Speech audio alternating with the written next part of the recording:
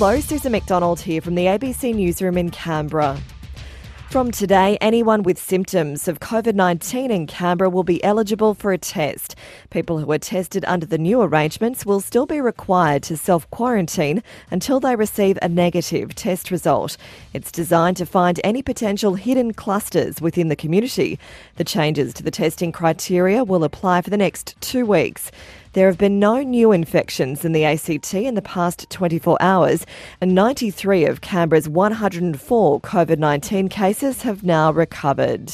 Kilometres of fencing along the boundary of the Namadgi National Park will be repaired in coming months in an effort to rebuild from the Auroral Valley fire and stimulate the economy at the same time. Local contractors will be hired for the work, fixing fences bordering the national park and rural properties south of Tharwa.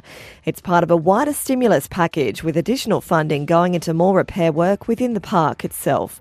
The Environment Minister, Mick Gentleman, says it's the perfect time to begin the work. The work will benefit small business owners that deliver agricultural services, along with local fencing businesses who will do the work and provide the materials as well. Araluen Road, southeast of Braidwood, has reopened for the first time since the devastating Currowan bushfire in December last year.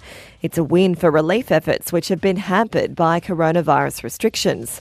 Michael Goser from the Queanbeyan and Palorang Regional Council says they're getting on with the job despite being forced to close recovery centres. Unfortunately, the COVID pandemic has impacted on our bushfire recovery centre in Braidwood, but they're looking at a whole range of other ways, including online, to engage with people that have been affected most and keep them informed about where we're up to with the recovery process. And the Royal Australian Mint has released 2 limited edition coins to commemorate the 75th anniversary of the end of the Second World War.